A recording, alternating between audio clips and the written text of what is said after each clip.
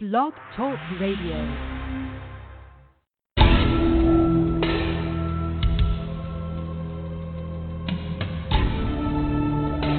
You are now listening to True Murder, the most shocking killers in true crime history, and the authors that have written about them. Gacy, Bundy, Dahmer, The Night Stalker, BTK. Every week, another fascinating author talking about the most shocking and infamous killers in true crime history. True Murder, with your host, journalist and author, Dan Zupansky.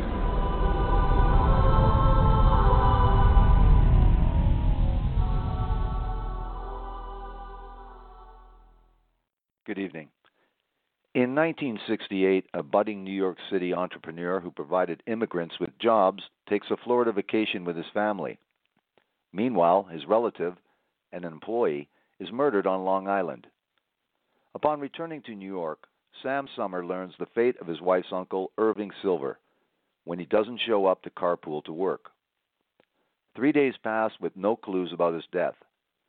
Then a recent contractor at Sam's Deli sets up a meeting to share news on the investigation. Within moments after pulling into a donut shop parking lot to meet, Sam is kidnapped by detectives with the engine still running. While held in custody, he is beaten and allegedly confesses to the murder.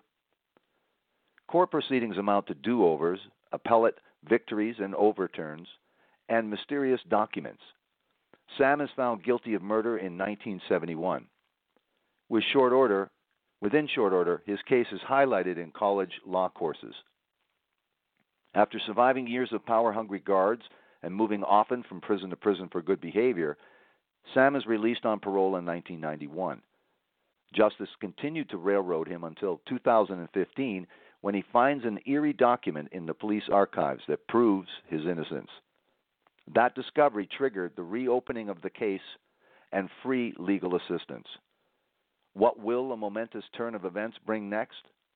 The book that we're featuring this evening is Railroaded, Framed for Murder, Fighting for Justice, with my special guest, PR pro and author, Christopher Jossart. Welcome to the program, and thank you very much for agreeing to this interview. Christopher Jossart. Yes, Dan, thank you for having me on Blog Talk Radio. It's a pleasure. Thank you very much. I just got to make one correction. We're now on Spreaker, despite that little Blog Talk Radio at the beginning. Yes, no problem. Here we go. Formerly BTR. So I want to ask you right off, how did you come to be the author of this? How did you come around to deciding to write this book? How did you be in a position to write this book, Railroaded? Just whole separate story in its own right, Dan, and I don't want to take up too much time on it, but it is a rather unique opportunity. For me, it was a divine moment, totally. So over here in Wisconsin, I've been a public relations professional for 27 years, do a lot of writing, work with a lot of media. Long story short, there is a public safety training center here in Appleton, Wisconsin, probably one of the best in the nation. It's an 80-acre facility that trains the FBI, the Department of Justice, and so forth. There was a Crime Writers Academy that was held here in 2015, which was pretty cool. We had a bunch of probably between 150 and 200 mostly fiction crime writers who gathered here in Appleton, Wisconsin, which is just south of Green Bay for your listeners in a sense of geography. At that event, Karen Slaughter, which I'm sure you know very well, one of the best fiction crime writers around, she happened to be the keynote address main speaker at this function. So I get a call simply because of my role at the college from a publicist of hers in downtown New York, simply asking me if I would help get Miss Slaughter on some regional media to help promote her new book. Well, it's what I do in my profession anyway, Dan, so it was a natural fit. I met Miss Slaughter. It was a great experience. Long story short, again, I'll just push fast forward here. As a result of that event, the publicist in New York called to thank me, and she asked me the loaded question, is there anything I can ever do for you? Well, and I've been writing for many, many years, published articles internationally, done a few books here and there, and I just said, hey, looking to network with anyone in New York. Do you have any connections that you can share with me? Here's the divine moment. This publicist knew a friend who actually employed in a very small office the great-granddaughter of a gentleman who was wrongfully convicted of murder in 1968 and was looking for a writer to tell his story. And that's how the whole thing started. Pretty amazing. Yes, absolutely. Let's talk about, before we get to the actual date in question, yes, May 22nd, 1968, take us back to the origins of Samuel Sommer and his background, which is very important to this story, his work background, his family background, and take us up to where he meets his soulmate, Elaine. Take us Absolutely. back. You bet, Dan. And on that note, one of the things that we discovered in looking into Mr. Sommer's story was that he was not your typical victim or accused victim of a hate crime. And I'll touch base on that a little bit later. With all due respect to people who have to go through that whole judicial process of wrongdoing. But a lot of the hate crimes today, Dan, that are portrayed often shed light on people who live, underprivileged, underserved lives. I get it. They're maybe living in a ghetto area. They may be targets of unfair, judicial practices by law enforcement and so forth. Mr. Sommer was completely different. So he grew up in the South Bronx, hard-working, middle-class family that was in the garment industry in New York in the 1940s and 50s, Jewish-American family. Mr. Sommer lands a job when he's 16 years old in high school, and the job was so fast-paced, so moving, and put him on a road to success at such a young age. He ended up dropping out of high school to deliver meats and various dairy goods around the big city for a couple of companies. And mind you, back in that time, in the 1950s in New York, there were a lot of new things coming into play. Delicatessens, for one. I know that Katz is in downtown New York, which is still there from the 50s. Was a little part of this book. Mr. Sommer became an instant entrepreneur at a young age. What he did by the time he was even 19, 20 years old is he was already looking at owning his own business.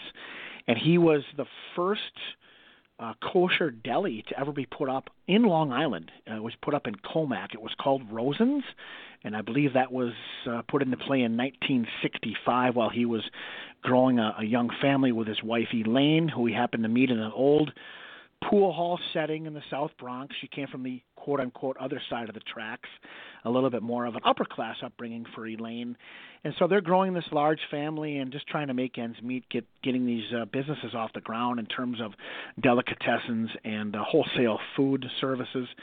A little side note, too, to his business, when he was in his late 20s, Mr. Sommer was already introducing catering, if you will, in the areas of healthcare and education throughout New York and parts of New Jersey. So by the time he was 30, he was making in the neighborhood of he was making what equivalent would be today about $150,000 to $200,000 a year. He was making that in cash at that time. And he was a very giving man, very much an innovator. He loved employing immigrants in the greater New York area to give them a shot at the American dream. So he was really quite a community man, quite a family man, and very important part of New York City's food service industry and the economic vitality that was attached to that at the time. As you write in the book, you tell us, give us a historic background as well about law enforcement and how it had been mired in corruption and scandal at various times. But you also talk about the role of the mafioso in certain industries in New York and their grasp entered into all kinds of industries like the garment industry. Tell us a little bit about the reality of the mafioso in New York and its effect in industry at that time. Yeah, Dan, it was prevalent, back in that time. We're talking, again, 50s, 60s, when a lot of different markets were trying to identify themselves in the Big Apple. You mentioned the garment industry, and then food service kind of took off, and a lot of things were happening right there in that central hub, Manhattan, Brooklyn, the Bronx, but not a lot was happening out on Long Island. Mr. Sommer was able to work closely with some people down in the Manhattan and the Brooklyn and Bronx areas to store some of his vehicles that he needed to make his deliveries, and got kind of caught up. He admits he got kind of caught up in being educated, if you will, by the street very quickly. When we talk about the mafia back then, the carting industry, better known as the garbage collection industry, was just booming back then. And Mr. Sommer was a well-respected businessman, and I know that he was approached on a couple of occasions by members of the mafia to offer some business planning, business strategy, if you will, to expand the carting industry to Long Island. Mr. Sommer said that he would be more than happy to, and he did. He acquiesced to help with the business expansion, but he had nothing to do with any of the money. He just simply didn't want to deal with it. At the same time, and this is an important part of the story, Mr. Sommer's wife, Elaine, her relative, her uncle, a gentleman by the name of Irving Silver, who is the deceased subject matter of the book, he was going through some difficult times in his late 50s. His wife was suffering from an illness, and he was trying to control his son, Ronnie Silver, who sadly got caught up in the street. He got caught up with a lot of the mobster activities. Gambling was a big problem that he had. Mr. Silver was basically kind of down and out when he lost his wife, Jeanette, in the late 60s. And so Sam, Mr. Sommer, took Mr. Silver on to help turn his life around by being involved in the food wholesale business and the delicatessen businesses that he was enterprising at the time. And that's an important part of the story, because we'll find out that Mr. Silver was never really able to let go of the street that got control of him. And, you know, you mentioned law enforcement, Dan. What's interesting in the movie Serpico, I think we all remember that one, portrayed with the corruption of the downtown New York City police force in certain precincts, played, of course, by Al Pacino in the blockbuster movie. What's interesting about that was pretty much going on right around the same time that the law enforcement in Suffolk County, which is one of the two main counties in Long Island, of course, started to become corrupt. So, you know, it's hard to pinpoint, Dan, really, when you try to connect all these dots with the mafioso and the law enforcement, who's grease and who's palm at the time. But it's strikingly similar that everything that was portrayed back then was really happening to Mr. Sommer. He was kind of like right in the middle of it. And while he was growing an empire, sadly, he got kidnapped. He got the rug just pulled completely out from him, and we could talk about that next. Well, let's talk about this Harold Goberman and his alias as Masterson. Let's talk about the circumstances in which Goberman meets Sam and the business that is proposed between them and Silver. Yeah, absolutely. So Harold Goberman went with an alias name. This is a guy who was let in and out of prison on numerous occasions. He was a convicted felon. Turns out that he became an informant for the Suffolk County Police Department. We don't specifically know when, but we do know based on court documents that it was at least in 68 or 69, because it came through in the Huntley hearing that Mr. Sommer ended up winning. We could touch base on that in a moment. But Harold Goberman tragically was caught up not only with the informant role, whether that was legitimate or illegitimate, but he had ties to the mafia. And he wanted to become involved with Mr. Sommer's business. And ironically, Mr. Sommer goes on a vacation in spring of 68 with his young family to Florida, leaves the business in the hands of Irving Silver, his relative. And Mr. Sommer at the time looked at it as a wonderful growing opportunity for Irving Silver to gain some independence, because he had gone through losing his wife. He had gone through some troubles on the street with his son. Here's what happens. While Sam Sommer is vacationing in Florida, Mr. Silver loans Harold Goberman $5,000 of Sommer's money without Sommer knowing about it. Right. 2 days after he loans Goberman the money, Goberman pays Silver back. The check bounces. Silver goes to the 2nd Precinct in Suffolk County to report the incident on or around May 15th of 1968 2 days later, Silver is found dead in a ditch off of Wheatley Road near Melville. So that's what started this whole string of what we call a very odd series of events that took place during the week of May 17th, 1968, when Silver was found killed. You say that Sam and his family were on vacation in Florida. Correct. What does he do? He cuts that vacation, he cuts it short and leaves his family back there. Why is that? What happens? That's because, yep, absolutely. Sam came back to New York around May 15th, 2 days before Mr. Silver was killed. I believe he flew in that night, and he spent the following day with his relative, his family member, his business partner, because Silver was nervous about the whole transaction that he did without Sam's permission with Goberman. He wanted to come clean, and he felt scared. He felt scared for his life. So Sam came back, and Sam basically assured him, you know what, well, this will all work out. Why don't we just resume work the next day? He had all the intentions of flying back to Florida and finishing his vacation.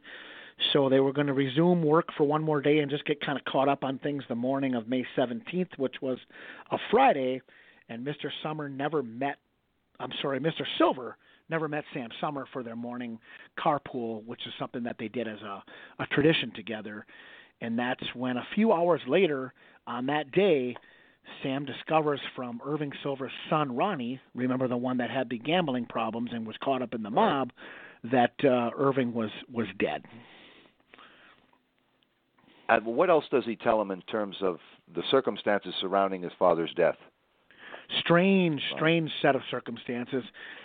Ronnie Silver actually changes the story on a couple of occasions, plays a little bit of what we call a cat and mouse game with Sam Sommer that morning. Obviously, Sam is worried. His business partner doesn't show up, so he starts calling his house over near Kew Gardens. Finally gets a hold of Ronnie Silver, who at first really didn't know what to tell Sam. And then he later, shortly thereafter, discloses to Sam that he can't find his dad. His dad is missing. And then within that same morning, they connect again on the telephone, and he says to Sam that his dad is killed. So just coming from a son, an immediate family member like that, it was just very, very strange when all that happened. Later on, we find out that, Ronnie Silver takes a stand during a murder trial. I don't mean to get ahead here, but and really kind of more or less wore the hat of a no contest kind of feedback during that whole trial situation. But here's what happened as a result of that whole kind of fishy disclosure from the son about his own father. That made Sam really just kind of roll up his sleeves and want to help get to the bottom of what happened. Now, obviously, he knew about Goberman because that's why he came back from Florida. Silver had told him about that. So Sam was going to work with the police to look into Goberman, not in his own. That's an important part of the story. Sam already knew Goberman. Goberman had done some side jobs for a few of his businesses leading up to the Florida vacation. He had repaired some light fixtures here and there. So Sam was just trying to give the guy a second chance at life from being in and out of prison based on trusting Silver. But Sam knew better not to go after Goberman about this whole Silver thing, so he was trying to work with the police as to what was going on. And what's really kind of odd from the get-go, too, and this all seems to make sense later on when we find these documents, the police really were somewhat unresponsive at first when Sam called, but then on a quick turnaround in the same day, they call Sam in for questioning. First they wanted him to identify the body, and then they engage in a series of questions that kind of insinuated that maybe he was the one who killed Irving, and Sam really didn't appreciate that. So there was just kind of this rough, tough attitude that Suffolk County was looking at Sam right away on that 17th of May when Silver was found, but they really didn't say he was a suspect. Then there was a quick turnaround on a funeral due to Jewish tradition, and then a few days goes by and we get to a kidnapping that happens on May 22nd. Let's not forget that he talks to police and then says, I will come down and talk to you later. I have this important thing to do. Yes. He doesn't do it. Why? Why? Yeah, sorry to miss that detail. So what Sam decided to do, he had made an arrangement after the Suffolk County detectives went and visited him at his office, and he made an arrangement to go back down and meet with them later that day. Sam did not follow up on that request because he wanted to do it at a later time after he told his family, out of respect to Elaine, what happened. She had not known what happened to her relative yet, and he wanted to notify the family first. But then he offered to talk to the Suffolk County detectives again at another time, and that, from a scheduling standpoint, a formality did not happen. So we're talking about that weekend, 18th, 19th, Saturday, Sunday, 20th, 21st, 22nd, which leads up to the next time he had an encounter with the police. Let's go to that. You say it's around 8 o'clock, May 22nd, 1968, but take us a little bit before that to the phone call and Elaine's reaction and the conversation, and then who does he get the call from and where does he go to meet? Yeah, the evening of May 22nd. Again, now we have to, just kind of do our best here. This happened so long ago, obviously, and Mr. Sommer's 83 today. His wife is deceased. She passed a couple years ago. Let's just try to put ourselves in the shoes of the emotions that are going on with this family. Elaine is beside herself. Her uncle's gone. There's no answer. There's not even an investigation into anyone else. There's no information shared with the Sommer or Silver families since they talked to Sam, identifying the body and meeting him at his office back on the 17th. There's really nothing in between there, Dan. So What's going on? Where are they at? Are they looking at anybody else? What about Goberman? Well, here's the eerie part. What about Goberman? It's dinner time.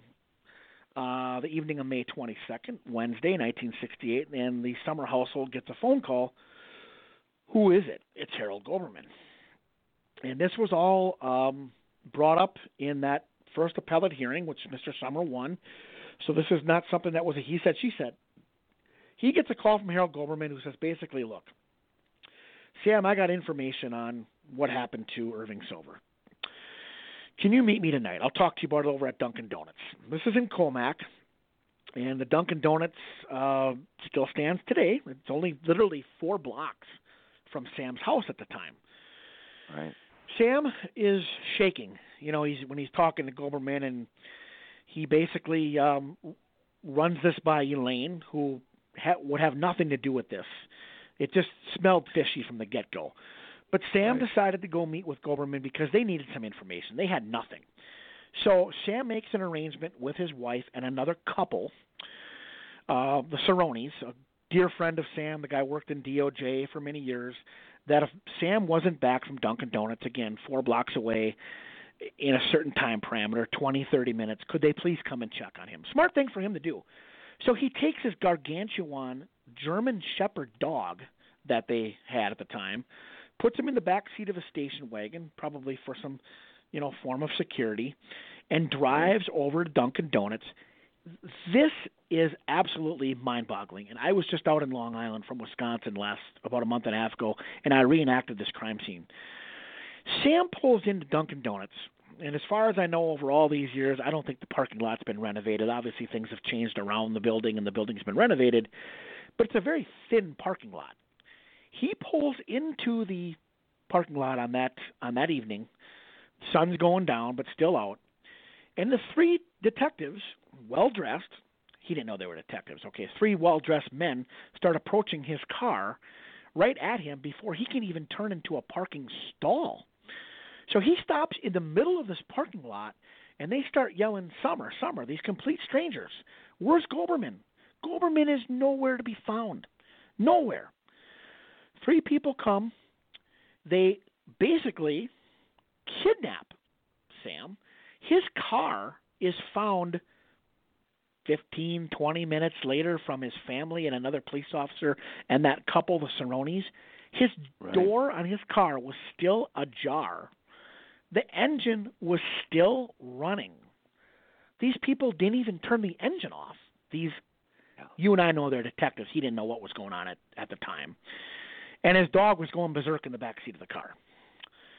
So he's literally yanked By the time he's dragged across the lot and put into a detective's car, he knows they're detectives by that time.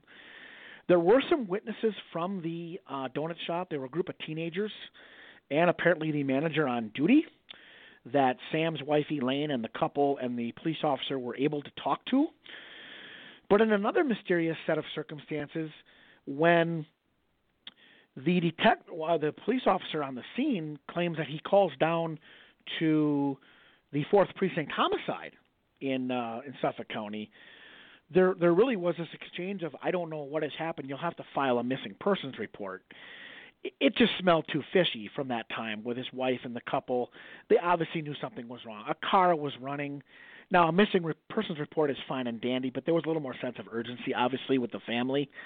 And so he's taken down to 4th Precinct, and what happens to him, unbeknownst to anyone else, is he's brought into an interrogation room by these 3 detectives, and he is beaten repeatedly with phone books trying to get a signed confession for the murder of Irving Silver. Now, you talk about Elaine and the couple, the surrounds, and they're asking for answers, but they do hear, by their persistence, Elaine's persistence especially, that they now believe that he's in the building. What does Elaine do? This is a very dramatic scene. What do they do when they learn that he may be in that building being held? Yeah, they eventually, when I say they, I'm talking about Elaine and the couple, they eventually get their way over to the 4th Precinct, still not having any idea where Sam is and where her husband is, because they're going there under the premise to fill out a missing persons report. What's really fascinating is that Phil Cerrone, from the couple that joined Elaine down there, actually runs into a guy he knows because of his work in DOJ. You know, they kind of cross paths with law enforcement, obviously. Finds out that the person he runs into in the lobby of the 4th Precinct slips up a slip of the tongue, basically insinuating that Mr. Sommer was in the building. And he felt bad. He shouldn't have said that. That sends Elaine into a whirlwind, demanding with the desk clerk to talk to her husband. The desk clerk, you know, I wasn't there, Dan. I don't know if he was buying time or if he didn't know what was up or if he was just, you know, told ahead of time, don't say anything. We don't really know that. We just know that Elaine was on a mission to see her husband, and she goes to the lower level of that building and is stopped by other members because it's authorized personnel only beyond that point, and she is told to go back to the desk where she eventually finds out he's there, but she can't talk to him at that time. They send her home with the Cerrones, and long story short, again, just based on our time here today, because there's a lot of years to cover yet, the very next day there's an arraignment scheduled that quickly for the charge of murder with Sam. But meanwhile, through the night, he's taken way over to the eastern end of Long Island, and he's kind of patched up a little bit because he was beaten enough where there's a mug shot in the book that shows that his left eye was closed. Incidentally, the mugshot piece of evidence comes up later in the early 80s that there was a second mugshot that was covered up and concealed. I don't mean to go down a rabbit trail with your listeners right now, but I had to just kind of throw that in there. So with the arraignment, the circus act of court proceedings ensues. And we've done a lot of research on this. That's why it took about almost 4 years to write this book.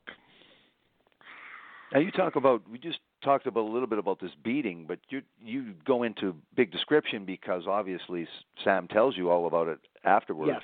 And yes. What do the beatings entail? But also, what are they asking him? What are they telling him? What are they saying to him? They're basically saying, you are going to sign this confession in so many words. Thug-like behavior. He's going back and forth denying he did this. They keep beating him. They beat him so bad to the point where he was stripped naked. He was stripped naked, and there was actually a pretty decent beating on his stomach, too, because later on the court documents prove that he had discoloration, a yellow color on his stomach. So, yeah, I mean, it turned ugly. It turned ugly in a hurry. And, of course, the officers, and I think probably one of the biggest mistakes they made from the get-go on this thing, Dan, is that they totally denied, almost to the 100th degree, of doing any kind of physical beating to him at all. When they, hindsight is 2020, probably would have been better off saying, yeah, they roughed him up a little bit. But no, he was at one time curled up on a ball on the floor, naked. Now, obviously, he's arraigned. He has to get Yes. representation. Who steps forward? Who does he pick? And how do they proceed with getting information from first discovery, but just trying to find out what really happened? Gentleman by the name of Eugene Lamb, Lamb, just like the animal, had a private practice over near Kew Gardens. He comes into play based on a referral from someone Sam knew in the private detective industry. So the referral seemed pretty legitimate. Eugene Lamb comes into play, but here's where the whole thing just unravels. And I can't wait to pull the curtain for your listeners later to find out, to share with them what we really found out all these years later. But the arraignment on May 23rd, number one, there was no indictment paperwork for Sam's arrest. Now, at the time, no one really knew that was going on at the time. The judge for that arraignment in Comac on May 23rd did reference the appearance of Mr. Sommer, and before that arraignment could officially be completed, the judge wanted to order what's called a Huntley hearing, and it's unique to the state of New York only, and it's a special hearing that is supposed to focus on the voluntariness of a confession and the method in which someone is arrested, a.k.a. mostly Miranda rights. So because of Mr. Sommer's appearance, this arraignment was actually pushed back a day, and based on what Mr. Sommer has told me and based on his recollection that there wasn't even an indictment presented on that day, the judge put all this into consideration, ordered a Huntley hearing. Now, the Huntley hearing didn't take place right away. It took place in 1969. This was May of 68. But the arraignment got postponed until the 24th, and apparently during that arraignment, the prosecution, at a very peculiar time in this proceeding, runs in the back of the courtroom with an arraignment. Here's some research I did recently through Stony Brook University and through the Suffolk Sun, which was an old Long Island newspaper that folded up in the 70s. They actually had an article published, Dan. And in that article, it said the indictment was rammed, R-A-M-M-E-D, rammed through, in quotes. I can't believe I found that about a month ago because it ties into a lot of other things. That indictment had no signature on it. Eugene Lamb, the defense, brought that to the judge's attention. The DA played the oversight card. Sorry, we had to get this quickly. We'll get it signed. Judge let it go as an oversight. But what we'll find out years later, that wasn't an oversight. It was an unofficial indictment. There never was. This is stunning. I don't know if there's anything like this in this country, Dan. I've had some law folks who I know here locally do a little bit of research when it comes to a murder charge, but Mr. Sommer may be the only person in judicial history in this country to have served prison time for murder without a grand jury indictment for his arrest. It's absolutely mind-boggling. Mind-boggling. Let's talk about it. Let's talk about this confession, though, too. The total lack of surprise from Sam about even this confession. This is odd. I mean, usually you were involved in something like this. He was asked to sign. Tell our audience about the surprise. Yeah, well, he was asked to sign. First of all, it got so desperate the night he was beaten in the interrogation room that there was no official paperwork, if you will, for a confession. It was done on a tablet. a regular notebook. It was handwritten by Detective Thomas Gill, who to this day is still around. Sam didn't even know what the heck he was beaten so badly it got to a point where he didn't even know what the heck they wanted him to sign. That's how cloudy this became. And he, to his recollection, he never signed anything, but his name was written on a notebook pad of paper that he did confess to the murder. That is tied directly into theory, of course, Dan, theory. The alleged indictment that the county was able to then get to charge him for murder. What was their idea in terms of motive? They did, of course, conducted some investigation. What did they think the motive was? What was their theory? Well, if you want to back up the theory a little bit, there's a number of things here. Let's start with Goberman. He's the easiest piece to start with. Since Goberman was an informant for Suffolk County, and again, that was corroborated by testimony in a law book. Since Goberman was an informant, we know that connections Goberman had with the mafioso wanting to also invest in Sommer's businesses, which Sam did not want anything to do.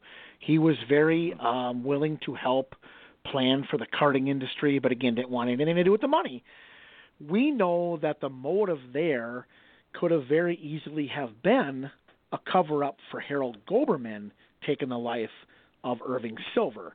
Now, Goberman had a stipulation against him. I mean, he was a convicted felon, one more strike and he was out.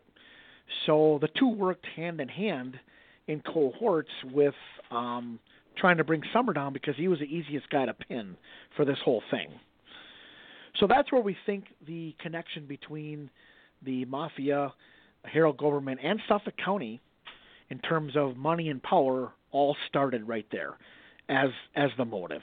Now, they claim the motive for Sam had something to do because him and Silver were business partners. That's what they tried to pin on him as the motive on that end of the spectrum. Right. Now, with this Huntley hearing, what is the result of this Huntley hearing other than that fortuitous admission by DeLuca that he did notice some abuse when he looked at Samuel? So what happens as a result of that Huntley hearing, and then what happens afterwards? Yeah, this is amazing. Before I get to the obvious, well, it might not be so obvious, I guess, conclusion of the Huntley hearing. Elaine Sommer stole the show in that Huntley hearing. Dan, I gotta level with you. I've been around a few blocks over the years when it comes to written material and articles and books. I never read anything in my entire life.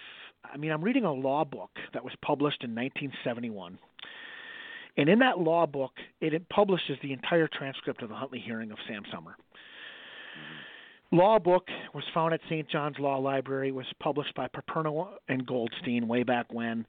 I'm reading through the transcript of his Huntley hearing, and they published it because it was really an example of the dirty deeds behind trying to frame someone for a voluntary confession.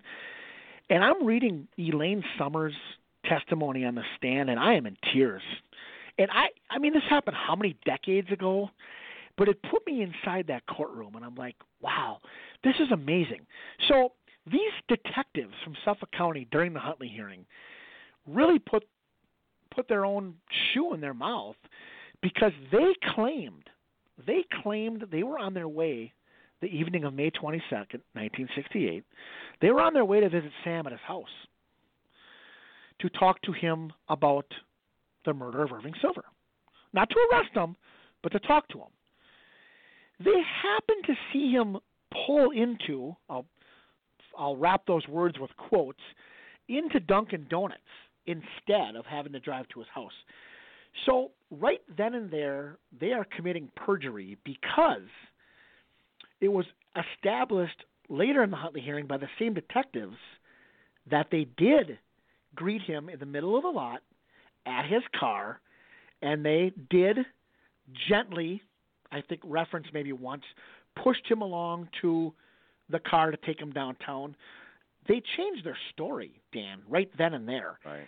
And during that Huntley hearing, I think that was one of the key reasons why, now I'll get to the result, Sam Sommer wins the Huntley hearing, which basically says that without a confession, there would have been no way to find him guilty of the murder of Irving Silver. And I have that in writing. I have that a signed document from former Suffolk County Assistant District Attorney George Asplund. Signs the document that says, without an oral confession from Mr. Sommer, prosecuting him for the crime of murder would be so weak, we would have never been able to do it. So, I'm not a legal expert. I'm not going to pretend that I am one. But common sense tells me, and the more I've talked to people about this, they just shake their head. Common sense tells me that if he wins a Huntley hearing and he doesn't ever confess, as they meaning the county, later attest to in 1979 by sending him a settlement check, therefore he should have never been arrested in the first place. So, Dan, what's eerie about this is it all goes back to the arrest, which wasn't an arrest. It was a kidnapping. Mm-hmm. This is what makes this case so bizarre. That, and let me just jump over the fence for a second here. In 1979, while Sam's in prison, he gets a check. I have it. I have a copy of it. It's in the book. Yeah. He gets a check from Suffolk County for $5,000. And in the notation of the check, it says, I don't have it in front of me, I'm going to paraphrase, it says for issues related to on May 22nd, 1968, the night he was kidnapped. So you take the check, you take the Huntley hearing victory, and you put that all in a pot and you mix it up, he's innocent. Now, we'll get one more bombshell in a little bit, but let me go back to Huntley hearing for you, because I think I know where you're going to go next, obviously. He wins a Huntley hearing. Months later, I think they called it the second department at the time. The county appeals it. Now, here's what's eerie. Why would the county appeal that? Sam wins a Huntley hearing, which means he doesn't have to go to murder trial. Did they really have it out for him that much, Dan? Here's where I think this case takes a really creepy turn down a one-way street of evil and hate. Most people that I've spoke to in the legal profession said they would have let it go. You know, he won that hearing, let's just let it go. No. The county appeals it. And I believe it was a 5-member judge panel with 2 of the 5 judges having ties in their career to Suffolk County. They overturn the Huntley hearing. Unheard of, by the way. Yeah. Unheard of at the time. I met with a lawyer recently on Long Island about this. Unheard of. They overturn it, and you know why? They say that when Sam Sommer was in jail the night of May 22nd, when the beating took place, that they left the room for 5 minutes and he self-inflicted his own wounds. Yeah. Now, think about what's odd about that, too, now. Now you have admission from the court system, of the injuries, the panel of judges, that there actually was some, alterations made to his physical appearance. See, this whole thing is just odd. So they overturn this thing. He has to go to murder trial. Here's what else is interesting. Eugene Lamb, his attorney, and I did not know this until after the book was published. This is brand new information. Eugene Lamb wanted to step off the case. He did not want to represent Mr. Sommer anymore. Suffolk County made Lamb stay on the case for the murder trial. And according to Sam and his family, and I understand it's only one voice, but according to Sam and his family, Lamb's performance at the murder trial was completely irrelevant. He was completely checked out. He did not raise and ask questions. He was not tenacious toward the prosecution at all. So Sommer ends up going to prison for 21 years. And all these strange things happen while he's in prison. He gets that check for a settlement. He gets a visit in 1982 by a guy named E. Thomas Boyle. What's the significance of Boyle? He's still alive today on Long Island. He hung up on me. I wanted to talk to him last year very politely and give him a voice for the book. I wanted to give Detective Gill a voice for the book, very politely. Gill, through a family member, said doesn't want to talk. Boyle hangs up on me. Boyle says, Chris, no, he didn't use my name. He said, I will have nothing to comment on this story. Click. Boyle is a private practicing attorney who in 1982 makes a full day's drive from Long Island up to Clinton, New York, Clinton Prison. They call it Little Siberia in upstate New York. Takes the whole day and drives up there, tells Mr. Sommer he has information on who killed Irving Silver. Can I represent you? Well, of course. Please. Sure. He's never heard from again. And he ends up becoming Suffolk County attorney. So when you put these things together, were there bad judges and bad cops, Dan? Yes.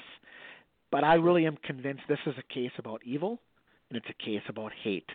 I think this was a hate crime before it was even coined by the media in the 1980s against a Jewish American in New York who had built an empire, and because he turned down certain people to invest in endeavors together, they had it out for him.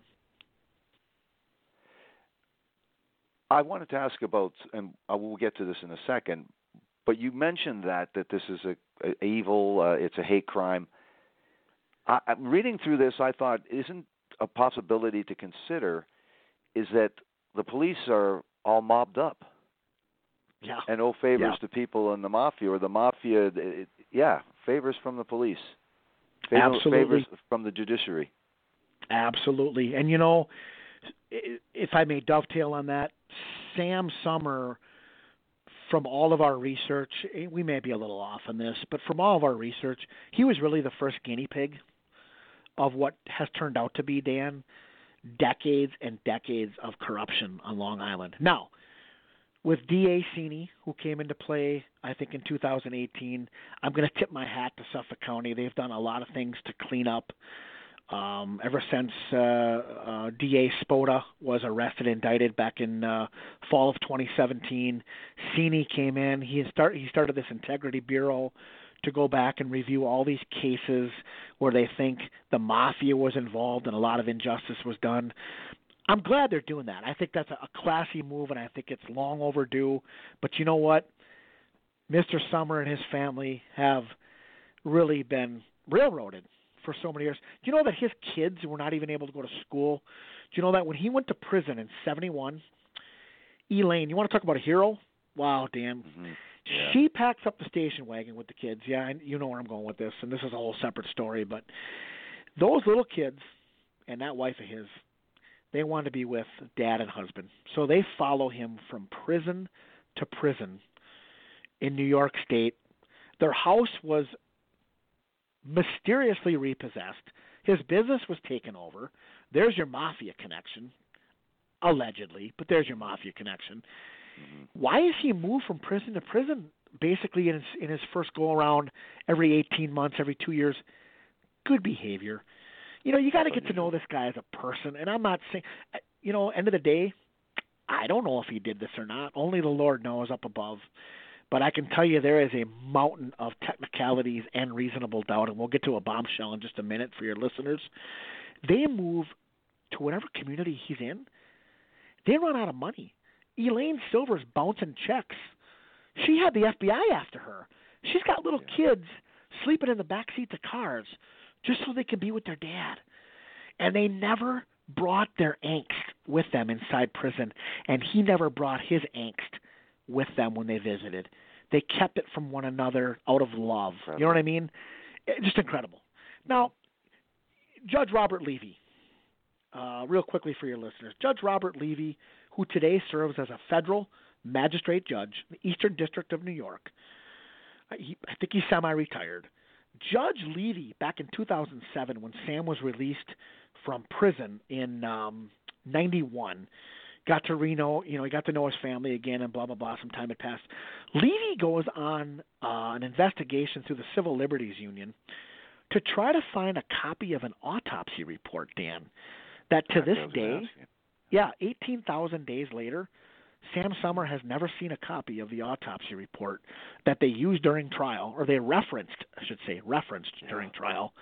Judge George McInerney in 1968 put an order in that the prosecution needs to cough up a copy of the autopsy report. They never have. Now, I'm not a legal expert, but I've been told that's contempt of court. Judge Levy it's signed, crucial. It's crucial to the evidence. Also, tell us at the same time, because the audience doesn't know. You haven't told us exactly what the original ME said about cause of death, time of death. Again, we don't even know how the outline of how possibly Sam could not have had an alibi for when they believed that Silver was killed. But again, this autopsy report would shed a lot of light on that. And the issue we should discuss, too, is whether it was a pipe, as the detectives contended, or a hit and run, which are completely different. Absolutely. And that directly relates to why they could never get an indictment in the first place, because originally they were talking about, I don't want to say so much a hit and run, but I guess it was. He ran him over. That was the cause of death, reported in a medical examiner's report. But then later an autopsy report talks about the cause of death as a lead pipe. But that's going to have direct relationship to this indictment issue that to this day has not been answered for.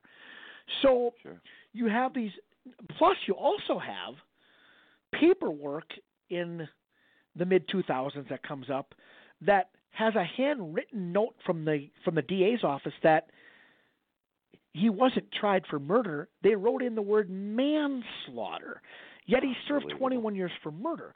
Let me tell your listeners real quickly why this change of crime thing happened.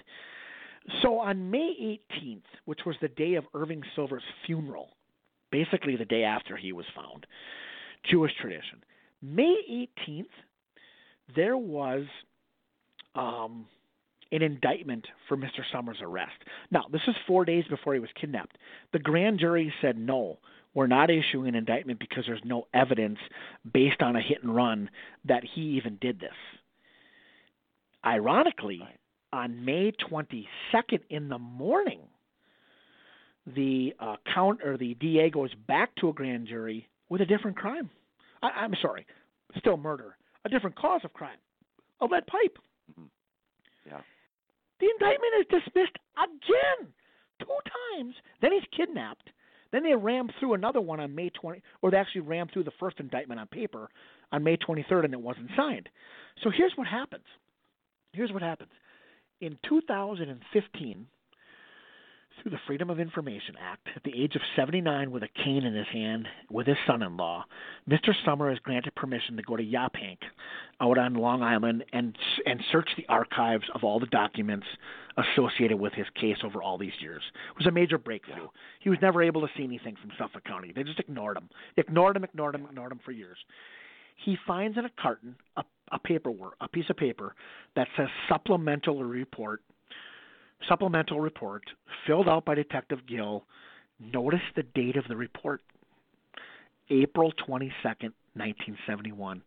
A month after Mr. Sommer sent to prison, one of the kidnapping detectives completes a report. And on the report, what's the first date? May 23rd, indictment for arrest dismissed. This paperwork was covered up for 44 years. Here's where it gets real eerie. Just 2 weeks ago, and this is not even in the book. This brings us to where his case is today, by the way.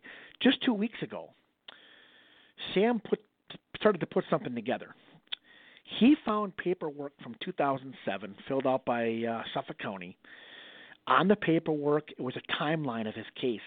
You know what the first date was? May 18th. No indictment. May 22nd, arrested. How come May 18th and May 22nd were not on Gill's supplemental report that was filed into the darkness, into the abyss? Our big thing that we're saying now is if you're going to send someone to prison for 21 years, your paperwork ought to match. Dan, to this day, it has not matched. And so now we are going full speed ahead for his innocence through the Integrity Bureau at Suffolk County. He just submitted, Sam did, his application. It's about 3.5 inches thick. It was just received today by Suffolk County, and there's going to be some major media attention on his case. How haunting is incredible. That? Yeah, it's incredible.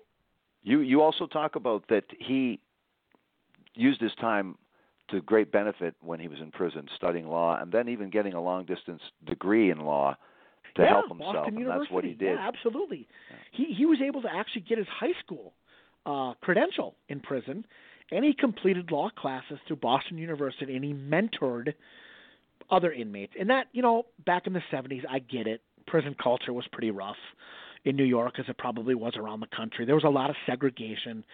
So for him to be a mentor to other inmates probably didn't sit well with the guards, and they kept moving him. They didn't want to deal with him. But he kept focused all these years, knowing that someday maybe he would get the chance to just lift this burden off, and he wants to do it for his family. He's got a combined 30 great-grandchildren, grandchildren, and children. Yeah. He's 83. He just had 3 surgeries in the last 2 years. He survived a 911 call last Christmas season. I think he's being kept around for a reason. He just wants his family to know that he's innocent. And this book has had a purpose, had a much bigger purpose than just to tell the story. What was that purpose for Samuel and his family? Yeah, it was more than just to tell the story. It was also to just raise awareness about justice. It was to raise awareness about persevering together in love as a family. It was about to raise awareness that this would not happen to other people. And in a strange kind of way, Dan, I think that's come around full circle now because of what we're seeing going on with District Attorney Sini in Suffolk County. And I think a lot of the issues that are in this book, even though we're talking about 50 years ago, these issues are now becoming more, or people are looking at them through a different lens. And so once upon a time when we first saw Rodney King being beat by those officers, yeah, I don't think people believed it. They said, well, when you'd hear reports of people being beaten, they said, well, they must have done something. You really didn't believe till you get these clear, very, very clear indications that that's exactly what happened. And that's well said, Dan. That's an excellent point because to Mr. Sommer, he didn't believe this could even happen. He loved law enforcement. He put so much faith and he really supported law enforcement. He thought it was just one big misunderstanding. For a long time, he thought it was one big misunderstanding. And that, they would clear it up and they would apologize and he would accept, he would forgive them. But as time progressed, that didn't seem to be the case. And then we found other things happening with Suffolk County over the years of similar, means of, or demonstrations of corruption and injustice, sadly. And so that's all come full circle too. But that's an excellent point, Dan. That really is.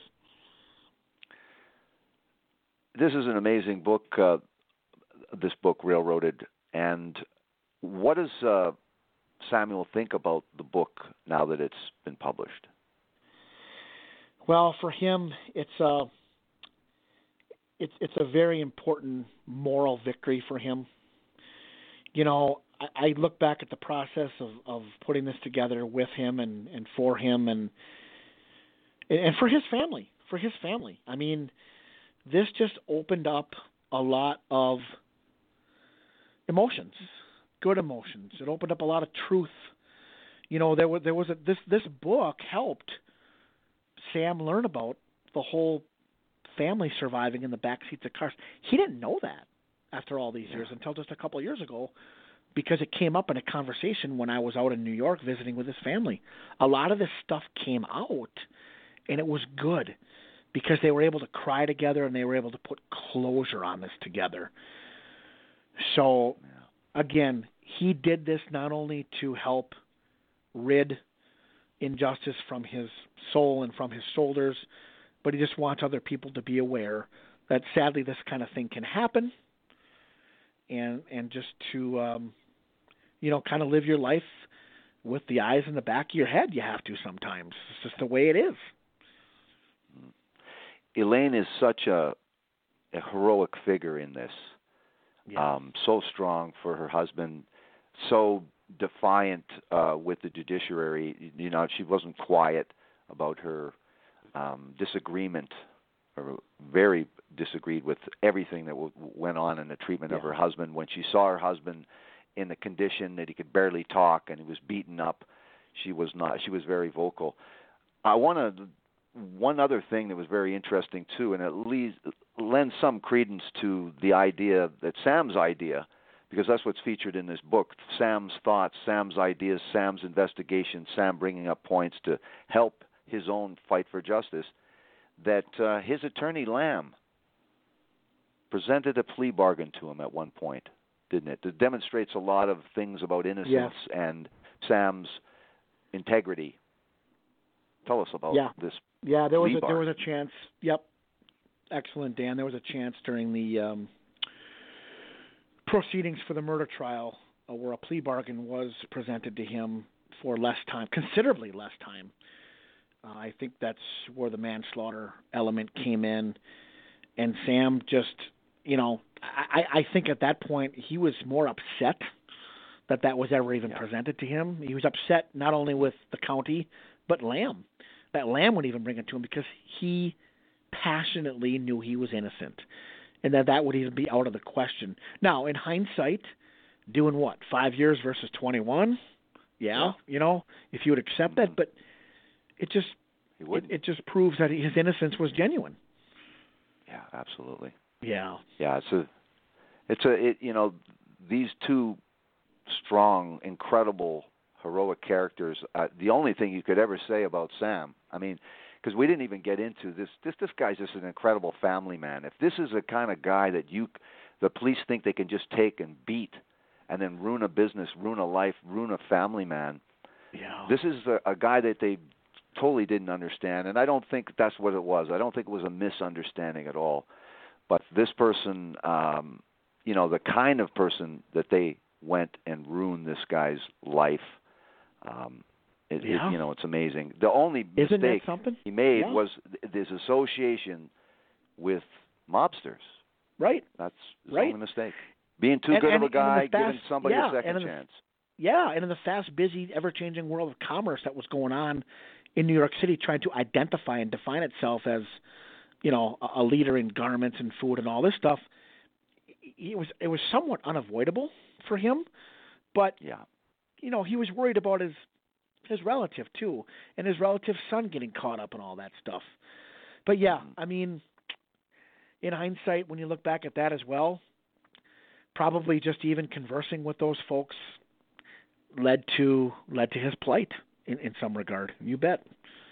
Well, it's incredible. He makes a position for Irving Silver, his wife's uncle, and he created a position that would help this guy deal with his dying wife and then the financial crunch that this guy was in. Yeah. You can't get him. It didn't seem everything he did was altruistic and incredible. Right. This injustice absolutely upon him. So, yeah. I want to thank you very much, Christopher, for coming on and talking about Railroaded, Framed for Murder, Fighting for Justice. Do you have a Facebook page or a website that people might refer to? Yeah, a couple different places. And first of all, thank you, Dan. I love your show. Your show is very important in the world of justice, and it just gets a lot of wonderful perspective out there that would otherwise be suppressed. So thank you, and God bless the work you do. A couple places your listeners can go. ChristopherJossart.com is a website, so that's just my complete author name, ChristopherJossart.com. You can find some more info there. And also Wild Blue Press. I know you've had Stephen Jackson on before in the past. He's an amazing author. What a storyteller he is. So wildbluepress.com /railroaded is where you'll find some more information there as well. Yeah, it's Steve Jackson and the Wild Blue Press and the incredible stable of really great emerging authors and, veteran authors, but really, really a great place for true crime book writing. Absolutely. You bet. I want to thank bet. you very much, Christopher Jossart. It has been an absolute pleasure. Thank you very much for this interview. You have a great night. Thanks as well, Dan. You too. Bye-bye. Good night.